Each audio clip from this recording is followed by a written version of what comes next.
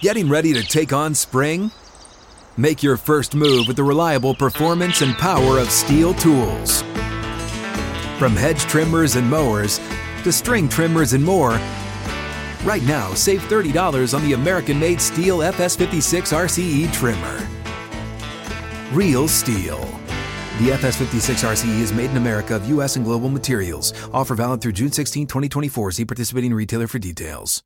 Live from the 6th and Peabody Studio and across the Outkick Network, this is Outkick 360 with Jonathan Hutton, Chad Withrow, and Paul Kuharsky. Out of the gates and ready to go. Outkick 360 underway from Nashville, Music City, 6th and Peabody, our location each and every day for the Outkick Studios with Yeehaw Beer and Old Smoky Moonshine. The crew is all here. Got a jam-packed show talking all things football. Armando Salguero joins us from Outkick.com. He's been at the NFL owners' meetings earlier this week. He'll join us in 20 minutes with the latest there. Plus, we'll take a peek at the upcoming games on the NFL slate, including Thursday Night Football. Trey Wallace will join us a bit later. College football SEC headlines with Trey. And Michael McHenry. He joins us every week to talk all things Major League Baseball and the playoffs, the postseason, Astros winning last night, the Padres taking, swing after swing and chopping away at that lead and then taking game 2, and the series heads back to Philly, tied at 1 game apiece. Gentlemen, good afternoon. I was really feeling good coming into yesterday's show about the Astros winning game 1, given the short rest, given the quick turnaround, given the celebration that I saw in New York after winning a divisional series from all the fans. I'm thinking, man, feel good about this. But, Paul, your confidence yesterday coming in here. I feel great about game 1. I don't feel good about the series, but I feel good about game 1. You made me bet on the Yankees, and I was very angry after the Padres came back and won, and I bet on them. And the Yankees lost. I did not bet this Not game as angry as you, I'm sure. I thought the game was going to be in New York, and then you told me, I was like, hang on, this is not good for the New York Yankees. It was an odd confidence level from you for all the factors. When did you realize it wasn't going to be your night? When they started hitting solo home runs going out. I thought it was the first pitch of Verlander. When Clark Schmidt came in. I mean, they hung with Verlander. He was good for Tyone's through 4 innings. Really, they were right there with him. As our old friend Frank Wycheck famously said, "I was wrong on that." But no, as soon as Clark Schmidt came in, here's what the Yankees do, and this is what infuriates Yankees fans. And we know baseball analytics runs baseball, and most teams go into a game with an overly scripted plan. But most good teams will alter their plan based on how a game unfolds. The Yankees oftentimes stick to their plan even with how a game unfolds. And so Tyone gave them a good start. I'm not saying they should have stuck with him, but when he goes 4 1/3, then bail on, and you're in the game, bail on the Clark Schmidt plan. Clark Schmidt stinks. Clark Schmidt should be in a game that you're winning big or losing big. But get out of the Clark Schmidt frame of mind and go a different direction there with a better person. And what they do is they stick with the pre-prescribed plan, and it turns into what John Boy, who I'm a big fan of, calls a try everything out game and get a feel for other stuff where you almost decide you're sacrificing it and you're going to get a taste of this, this, and this to know what you're going to do later in the series with those 4 or 5 guys. I think in all of sports, because of analytics, we don't see enough of this. There needs to be a more of a let's see what happens approach. Example, we're going to start this guy and let's see what happens. Let's not go into it and say we're going to start this guy, he's going to give us 2 innings, then we're going to go to this guy against this matchup no matter what. You have to allow for the game to take place and things to happen in the game. This goes across all sports. Don't come into it with a rigid, computer-driven mindset of this is what we're going to do in the 3rd inning, and this is how it's going to go down. A game is a living organism. You have to let it evolve. If someone that you didn't expect to be great is great in that moment, pitch them an extra inning. It's okay. You don't have to go to the next guy just because you had it in your notes before the game. I'm going to this guy in the 6th. Let the guy with the hot hand continue to pitch. That doesn't happen enough across baseball. Or it's fine to say we're going to go to Schmidt. Our intention is to go to Schmidt second. Our intention is, but not we're absolutely going to Schmidt second no matter what. And it would take like an earthquake for us to change off of that.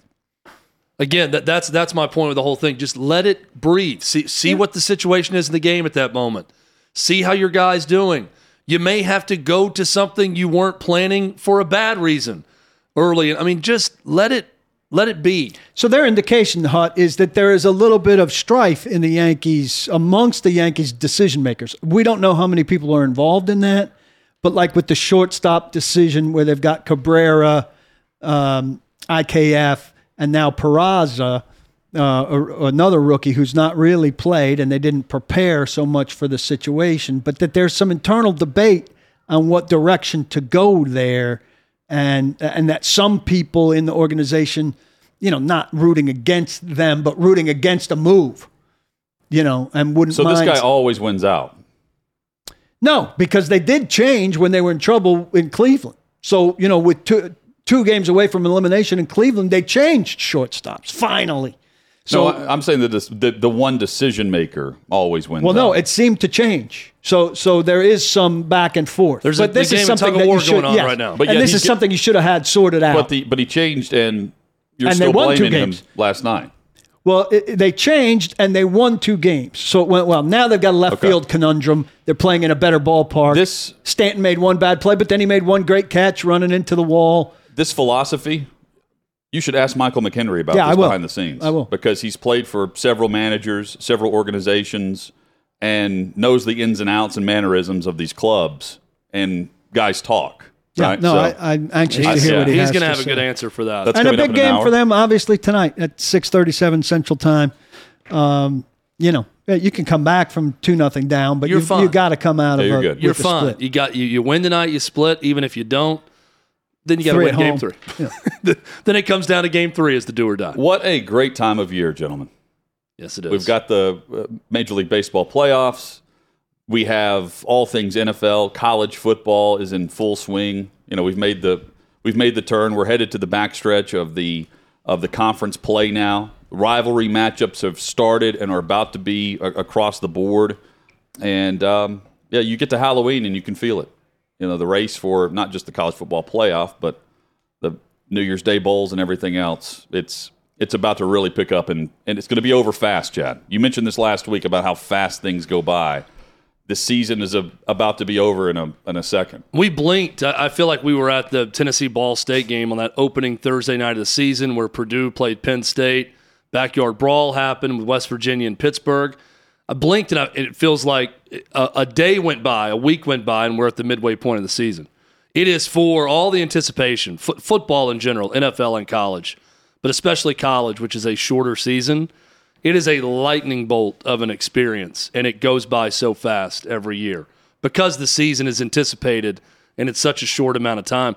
But here we are. Everyone in college football now has played 6 games at least. Mm-hmm. Some have played 7, so we are halfway through the regular season. It's crazy. Let's get that extended playoff in motion so that it ends less quickly. Well, and it's also a big part of my sports calendar because I'm no longer coaching softball for the fall after last night. We lost. Season's over.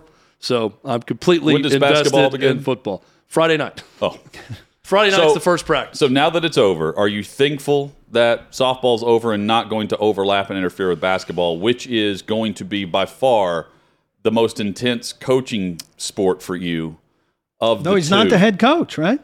Not the head coach. I'm the assistant in basketball. But it's far more stressful in basketball because I wouldn't say stressful. There's more that goes into softball coaching at that age in terms of organization with lineup and making sure everyone's got their spots in the field and they play, infield and all that. Basketball, you kind of throw them out there, and we have 10 players in our team, so we can go teams of 5 and never split them up and just go one team at a time and keep subbing that way. But it is chaotic. Anyone who's ever been around a little kid's basketball game, the risk of injury is way higher because they are just going all Bumping out. Heads all the time. Oh, my God. I mean, I bloodied 2 girls' faces last year in practice passing them a ball. I thought them, running into each other, colliding, going for the ball at the same time, having no sense of where someone was going to be moving and running full speed would cause the injury. No, it was me giving them a bounce pass and them not being ready for it and it hitting right in the face. I'm just thinking of the Peyton Manning SNL skit here. Oh, it was bad. Hurtful Coach Chad. But this is also Chad's sport, right? Like he's into softball, but I didn't play softball. Well, you're in the bat play and baseball, ball. Yeah. right? But you're into coaching softball, but the basketball element of this is way more. He's way more anxious. The anxiety cranks up a notch. Well, the nature of the sport itself will bring out the anxiety, especially with little bitty kids playing basketball. So it is a lot more anxious when you're watching those games and a lot more frustrating. Softball, you can see moments of actual, okay, that looked like a softball or baseball play. Little kids basketball, those are few and far between unless you got some stud player on the other team that you're watching that does different things. It can definitely be very anxious. I want my daughter to enjoy it, and I'm happy that she's wanting to practice this year, unlike last year, and wanting to play, which is good. Last year, it kind of felt first grade, maybe a little forced. She was asked to play because there weren't many first graders in her school playing. This year, I feel like she's ready to go, ready to take the next step up. Also, an exciting development. My daughter now knows how to sing Rocky Top start to finish because she showed up at school and they were playing it on a loop when they were walking into school after Tennessee beat Alabama on Monday. And one of her classmates, Ryder is the young man's name, was on the field celebrating with his family. So he just randomly breaks out into Rocky Top at any point during the class day. So I'm all for it. All three Troubled verses? Path. They don't know the wild as a mink buck, sweet as soda pop part yet, but the chorus they've got down. I'm just yeah, that part they're good with. Hit us up on Twitter at Outkick360. Hopefully Ryder avoided Jermaine Burton on the field. Let's hope. Yeah. That would have been another bad part of the story. No doubt. Some headlines out there through the NFL. Andy Dalton is starting tonight for the New Orleans Saints.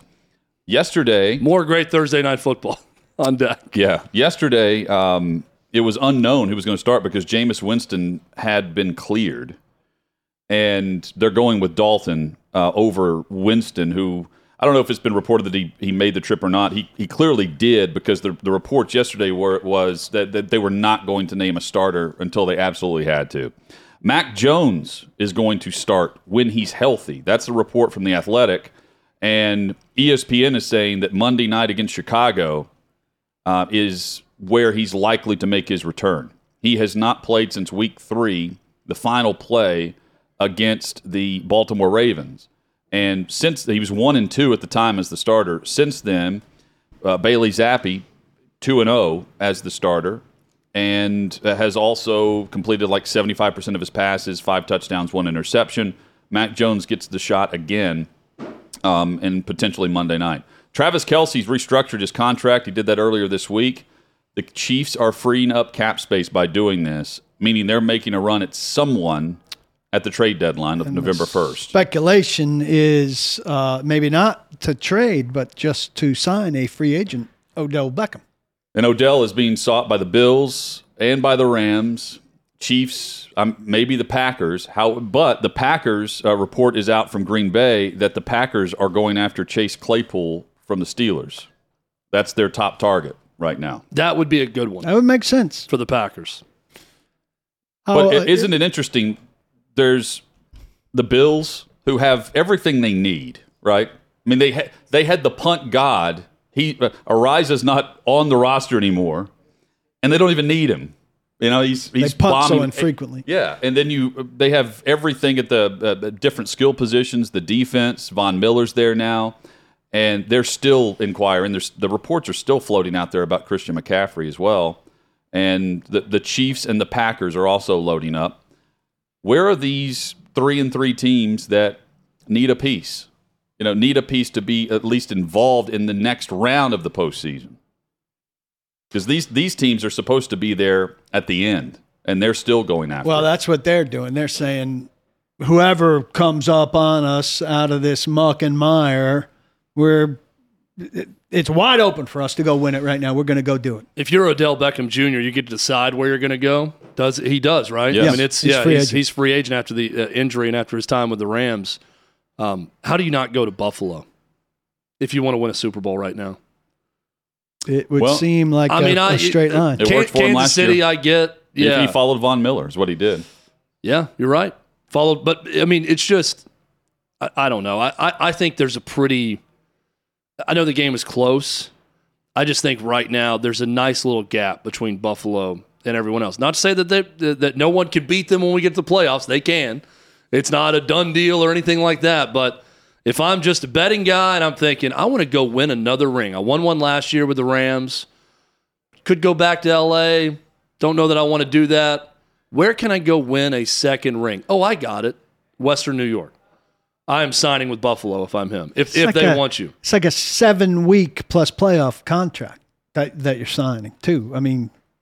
You think this time he does it in Bitcoin? Probably not. Dogecoin. So if you're him, Bleep though, coin. like, how much fun is that? If you just get to decide mid-season, hey, right around Halloween, but also I'm going to join a team that's in the middle of a big run in a city that's completely behind that team. How odd is it, though, that we can, if Odell Beckham signs in the offseason, the city he's playing in, the reports are about how he's rehabbing and if he's going to be ready at a certain time. And the assumption with Odell Beckham Jr. is he's coming back from the ACL that was suffered in the Super Bowl. And whenever he signs, because there's already talk about it, he can sign anytime he wants to, that he's right in the mix, ready to go. That's intriguing to me because you can also trade for, I mean, so the Chiefs have, Mahomes has 4 passing touchdowns to wide receivers this season. That's why they're looking to add another piece. Kelsey has 4 in one game. Yeah, right. Yeah, exactly. So they're looking for that next level, but at the same time, I'm thinking, does it have to be Odell Beckham? Like, why is he at the top shelf compared to some other trade pieces where you can go get a third guy? For one thing, you don't have to give anything up. It Yeah. makes him attractive in that regard. Well, that's fair too. And you're making some room. That's the easy move for a lot of teams. You're just banking on the fact that he gives you the same production that he did last year for the Rams coming off the knee injury. Yep. And it's relatively inexpensive because it's prorated. It's prorated for 7 weeks or however many weeks it is. So, I mean, he's a real value. The question is, as it always is how quickly can this guy fit into what we're doing? He's obviously very physically gifted, but it's typically hard to bring in a guy and have him, have the effect that you want. Fans are usually disappointed by what a in-season trade brings you. Armando Salguero will join us just around the corner. NFL headlines and more. We'll get his take. He was there at the NFL owners' meetings and everything that went down earlier this week. Looking forward to our chat as always. Armando Salguero, senior NFL writer, is next. Outkick 360, excited to partner with Aurora NutriScience, a trusted partner that keeps us mentally sharp and healthy with their supplements, and they deliver those where you need them the most, your body. VitalLifeScience.com is the website. VIDALifescience.com is where you can see more information. And you, as an Outkick 360 season ticket holder, you receive a 15% discount with the code OutKick360. Typical pills, capsules, not well absorbed. In fact, most are only absorbed in small, very small amounts, and your digestive system breaks these pills down until there's little left to benefit for you. And here's Aurora, unique, cutting-edge, nutritional and absorbable supplements encapsulated in liposomes, and that ensures greater absorption in the body's bloodstream. Visit VitalLifeScience.com for more information. VIDALifescience.com is the website. 15% off with the code OutKick360 at VitalLifescience.com.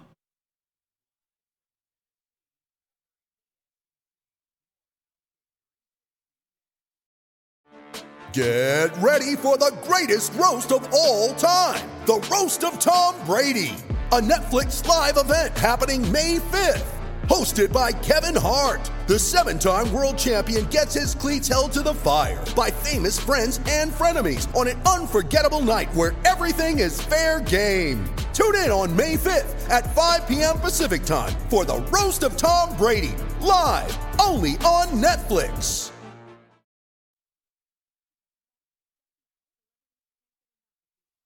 And we're joined by Armando Salguero, our senior NFL writer at Outkick.com, as we broadcast in Nashville. He joins us from New York. He covered the NFL owner meeting, which was this past Tuesday. There was no news there, right?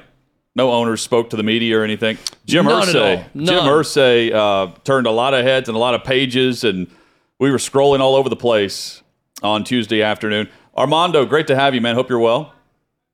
I'm doing great, gentlemen. I'm in the Big Apple still.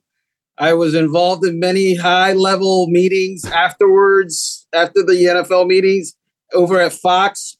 I am now decided to announce that I am running Fox Corporation or not. How are the Murdochs? They good? Everything good on that end? The meetings you had directly with them? Yes, Roop. I call him Roop because that's how we roll. Your boys. He's doing well, thank you. And Locke, he's doing well too. Very bold. Tell him we said hello. Do you have any feeling for what prompted Jim Irsay to speak out about Daniel Snyder? Bourbon. So the way that played out is, let me paint a scene for you if I can. At the Conrad in New York, they have a ballroom, and you kind of have to take a right turn to go into the ballroom from the lobby. There is a stairwell or a staircase, and then towards the left is an open area where they cordoned off the media.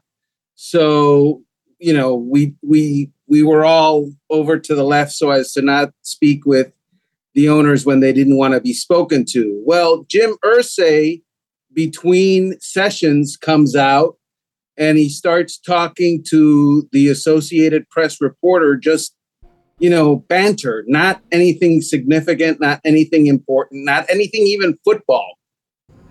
And of course, everybody else sees it.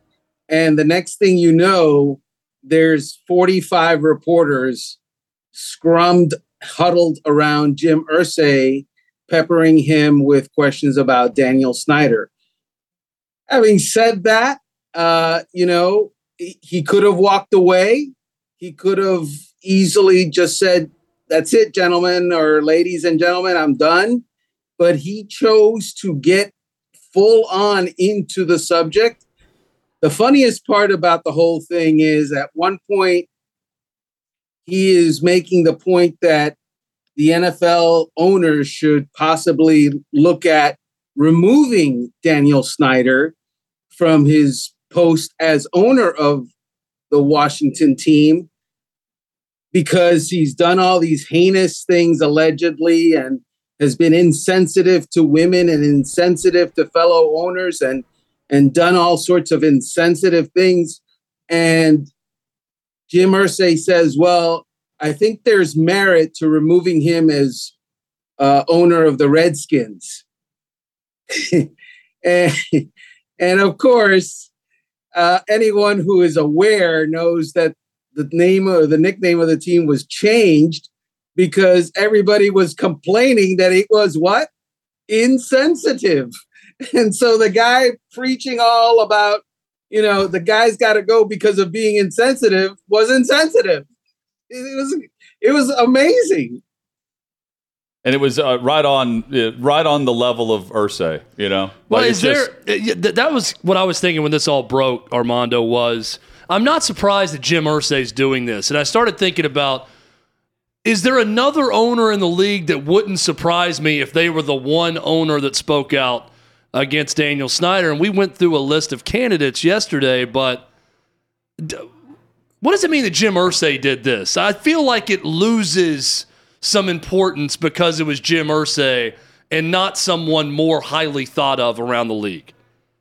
Well, I asked why him, and I've been told, well, there's a history there. He's not a fan of Daniel Snyder personally.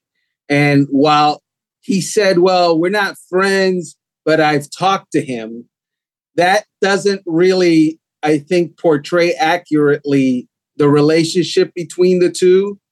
There's aught there, and we saw that.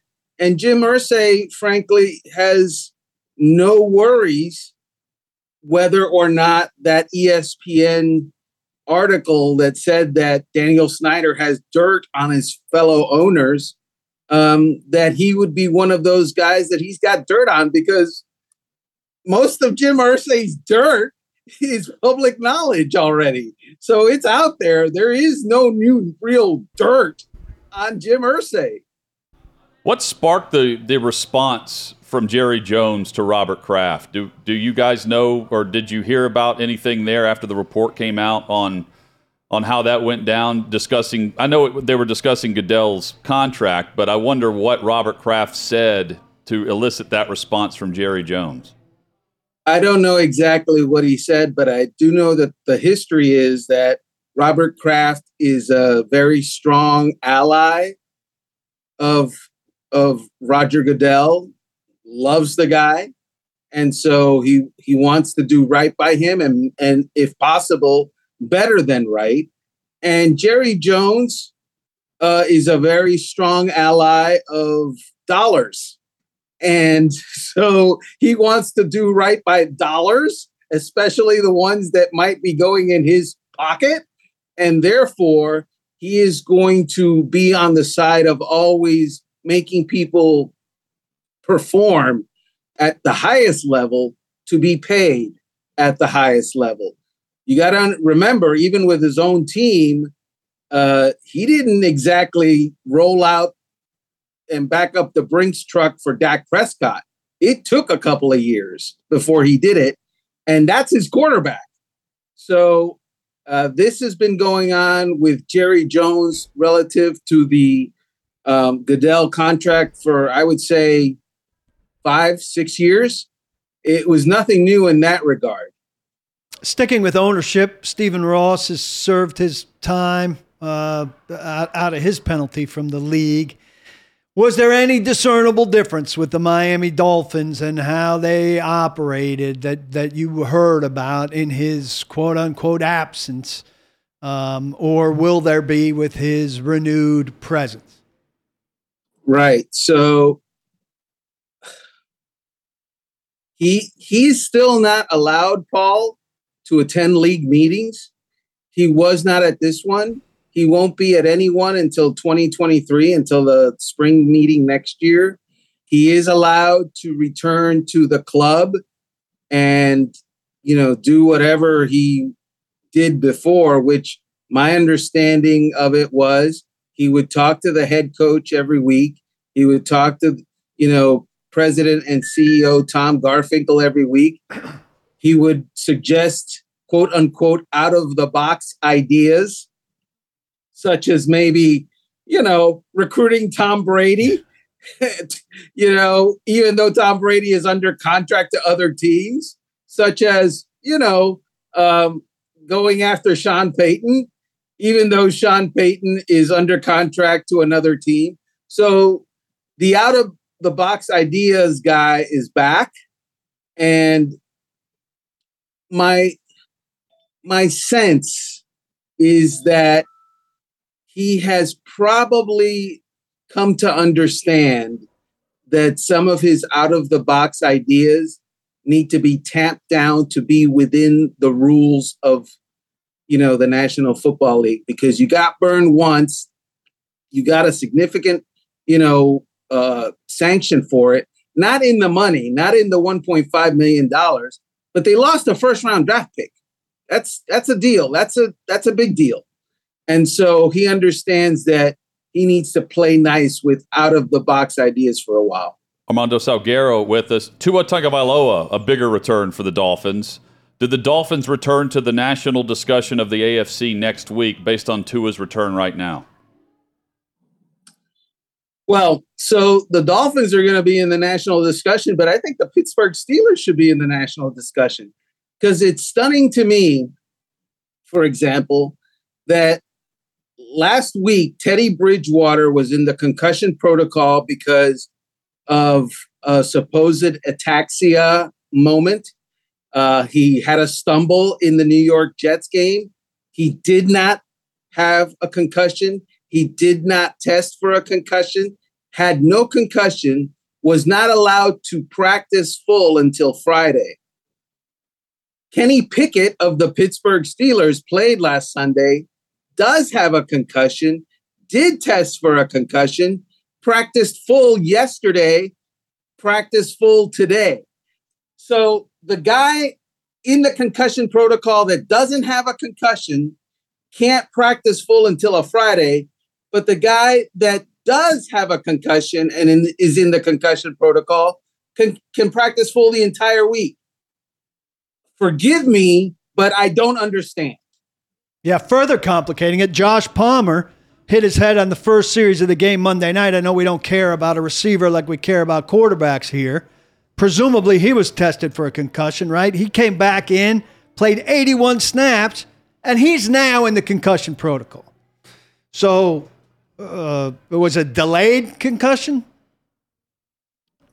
I don't know. I do know that having attended the league meetings, they are working on finding new and technologically advanced ways of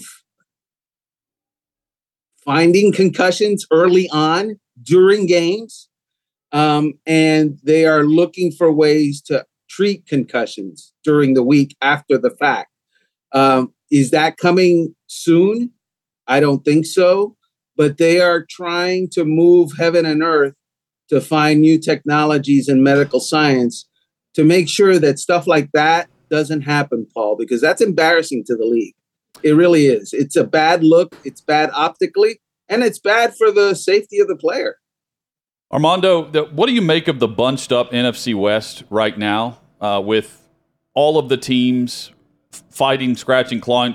Arizona plays tonight, and they haven't been good, but DeAndre Hopkins is back, and they average 8 more points per game with him in the lineup than they do without. That matters. Where do you stack this division right now? So eventually, Odell Beckham Jr. is going to make a decision on where he wants to play, and he wants to play for the Rams. The problem is the Rams haven't offered him a contract that he deems worthy of, getting out there for. And if he at some point comes to terms with that team, that changes everything, because now it's not just Cooper Kupp and the disappointment of Allen Robinson. It's you've got a deep threat, assuming, Odell Beckham Jr. is the same guy or close to it. And it doesn't matter that they don't have a good running game or a good offensive line, because now Matthew Stafford is able to make quicker decisions based on 2 guys rather than 1 guy. And if he's covered, I'm done. It's over. And the Bills get the win head-to-head over the Chiefs. Everyone's saying the Bills proved this, or what did they prove to you in that win, a 24-20 win over Kansas City? They proved to me that they're on their way to probably hosting throughout the playoffs, and that's it. Because what did they prove? They proved nothing if the team that they put on the field last week or this week or whatever, I think they have a bye, if I'm not mistaken. Yes, they do. Right. If that's not the same team that they have, in January, they've proven nothing. I continue to say, and I'm going to be alone on this, and everybody's going to say, well, it's football, you big dummy. It's violent. I continue to say that as long as the Buffalo Bills operate their running game through Josh Allen, and Josh Allen is out there on the edge, or even up the gut and trying not to slide. He doesn't do that, but he's hurdling people. I saw him a couple of times, dip a shoulder. That's a bad idea in my estimation, even though he's 6'4" and 245 pounds and athletic as all get out. I think that eventually the law of averages catches up to that. And I just think it's just a bad idea, guys. Is it feasible for Carolina to trade McCaffrey? Nobody ever looks at the implications on the salary cap for the trading team. And I think his accelerated bonus stuff that they'd have to eat is 16 or 19. They only have 9 in room. They'd have to make a bunch of moves to put themselves in position to swallow the dead money. Is that worth it for them to go through that in order to trade away one of their best guys? It's not worth it. And, honestly, on both ends, Paul, on both ends, because yes, he's a nice player. He's a nice player with a bad contract and a bad injury history at a position where next draft, it's going to be pretty stocked. And so are you willing to mortgage everything if you are willing to do that at this point in November where, again, nice player, but is he going to bring someone a Super Bowl? OBJ in Kansas City, maybe. OBJ in Los Angeles, it rewards them with probably maybe a division title. Christian McCaffrey, really? Well, it depends on the quarterback to me. Maybe he's the runner in Buffalo that takes some of it off Josh Allen. But you can get a rookie running back next year, but is your quarterback going to return? Is Rodgers back next year if they suck this bad in Green Bay? Right. Teams don't run fantasy teams. They run actual teams. And it sounds like Rodgers is running the Packers based on reports.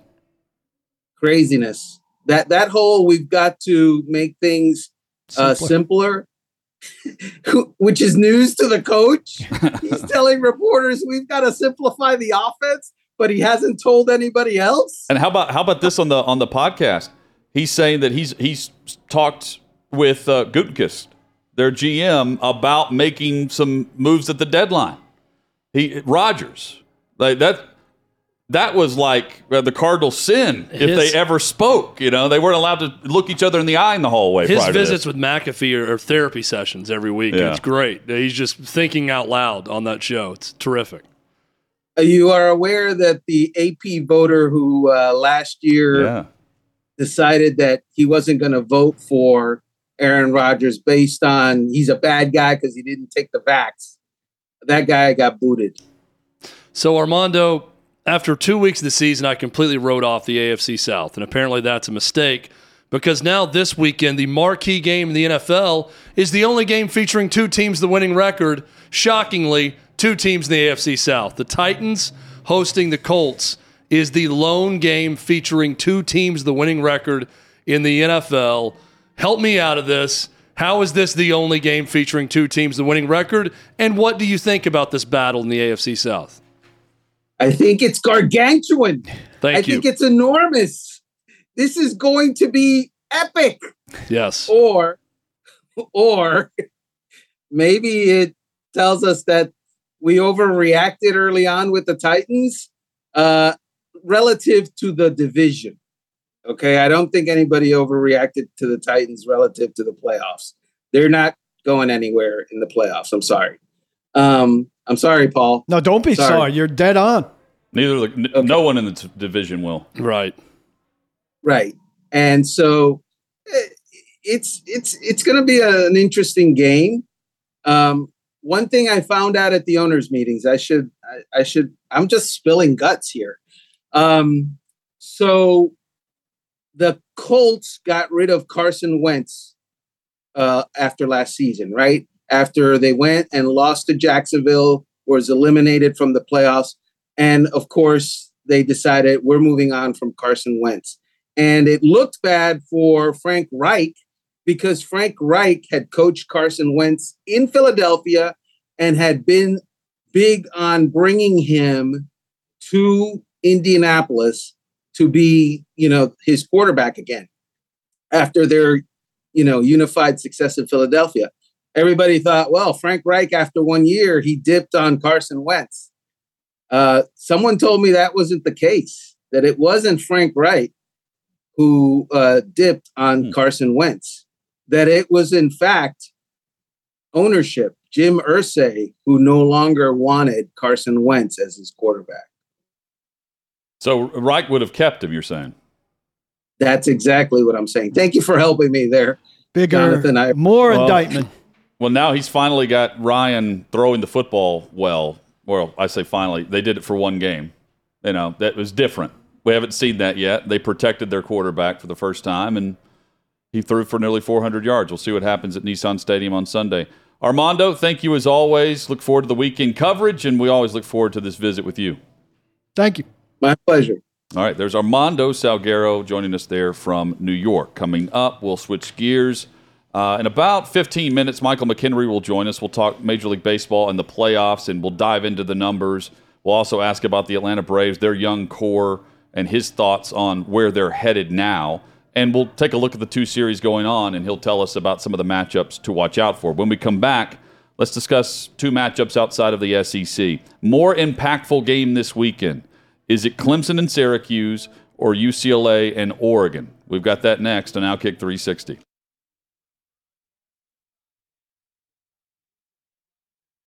You ready? Showtime. On May 3rd, summer starts with The Fall Guy. Let's do it later. Let's drink a spicy margarita. Make some bad decisions. Yes! Audiences are falling in love with the most entertaining film of the year. Fall Guy. Fall Guy? Fall Guy. That's what the poster said. See Ryan Gosling and Emily Blunt in the movie critics say exists to make you happy. Trying to make it out? Nope. Because I don't either. It's not what I'm into right now. What are you into? Talking. Yeah. The Fall Guy. Only in theaters May 3rd. Rated PG-13.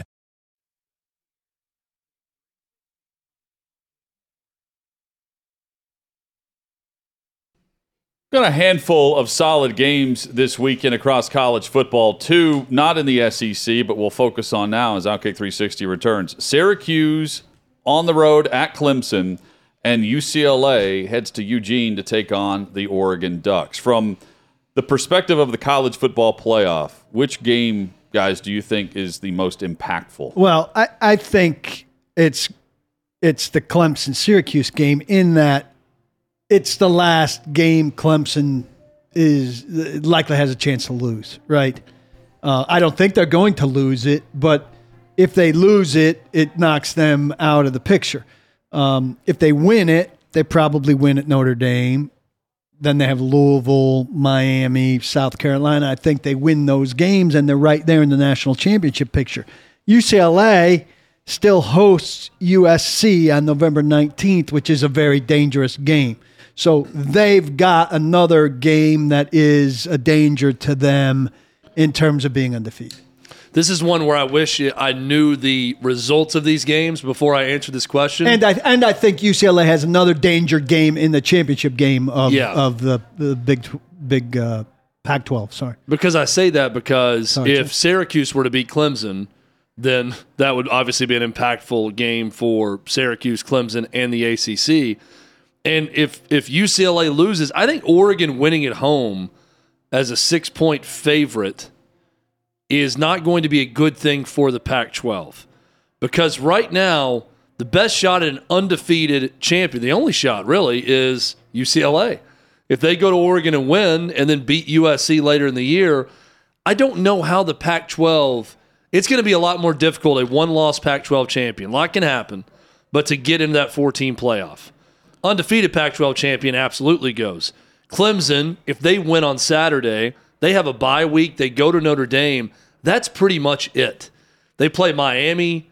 They play Louisville late in the season. They play South Carolina. But it would be a possible game against North Carolina in the ACC championship. Clemson, it would take a big upset. Can coast to the college football playoff after a win this weekend. So I think, just on paper, I think it's Oregon UCLA for two reasons. Impact on the college football playoff. This game's the first top 10 matchup in the Pac-12 since 2018's Apple Cup. It's been a while, and there's actual reason to watch. UCLA's going through a gauntlet. This is their third straight game facing an AP top 25 ranked team. So from that angle, the Pac-12 can garner some attention and some respect. But also, if the SEC wants 3 teams in the playoff and Oregon beats the crap out of UCLA, that's one way to gain some attention for the conference and to get 3 in if you have a bunch of teams with 1 loss and you're trying to decide which team for what conference with 1 loss is getting in. Because Oregon's week 1 performance against Georgia, based on what they're doing now, Looks like ancient history. On a nationally televised game, you've got this is the Fox matchup, right? No, this is College Game Day. Excuse me. College Game Day's there, but it's on. I've got it right here. I mean, again, like the game is going to be played on Fox. Yeah. Okay. 3:30 Eastern Fox. Yeah. Syracuse Clemson, by the way, noon Eastern on ABC. So you get the doubleheader there. Just switch. I think the impact for a lot of other teams comes down to if Oregon wins this game against UCLA. Clemson, Syracuse, I'm like you. If we know Syracuse is winning, I don't think they're winning this game, right? Yeah, if Syracuse were to win, then my answer would change on most impactful. Yeah. But I think Clemson wins, and then they just continue to march through the ACC. And right now, Clemson, to me, is the most likely lock for a college football playoff spot, just given their schedule from here on out. UCLA and Oregon feature the top 2 quarterbacks based on stats in the conference. That's going to be a fun game. Fun guest next. Michael McHenry. We talk MLB playoffs.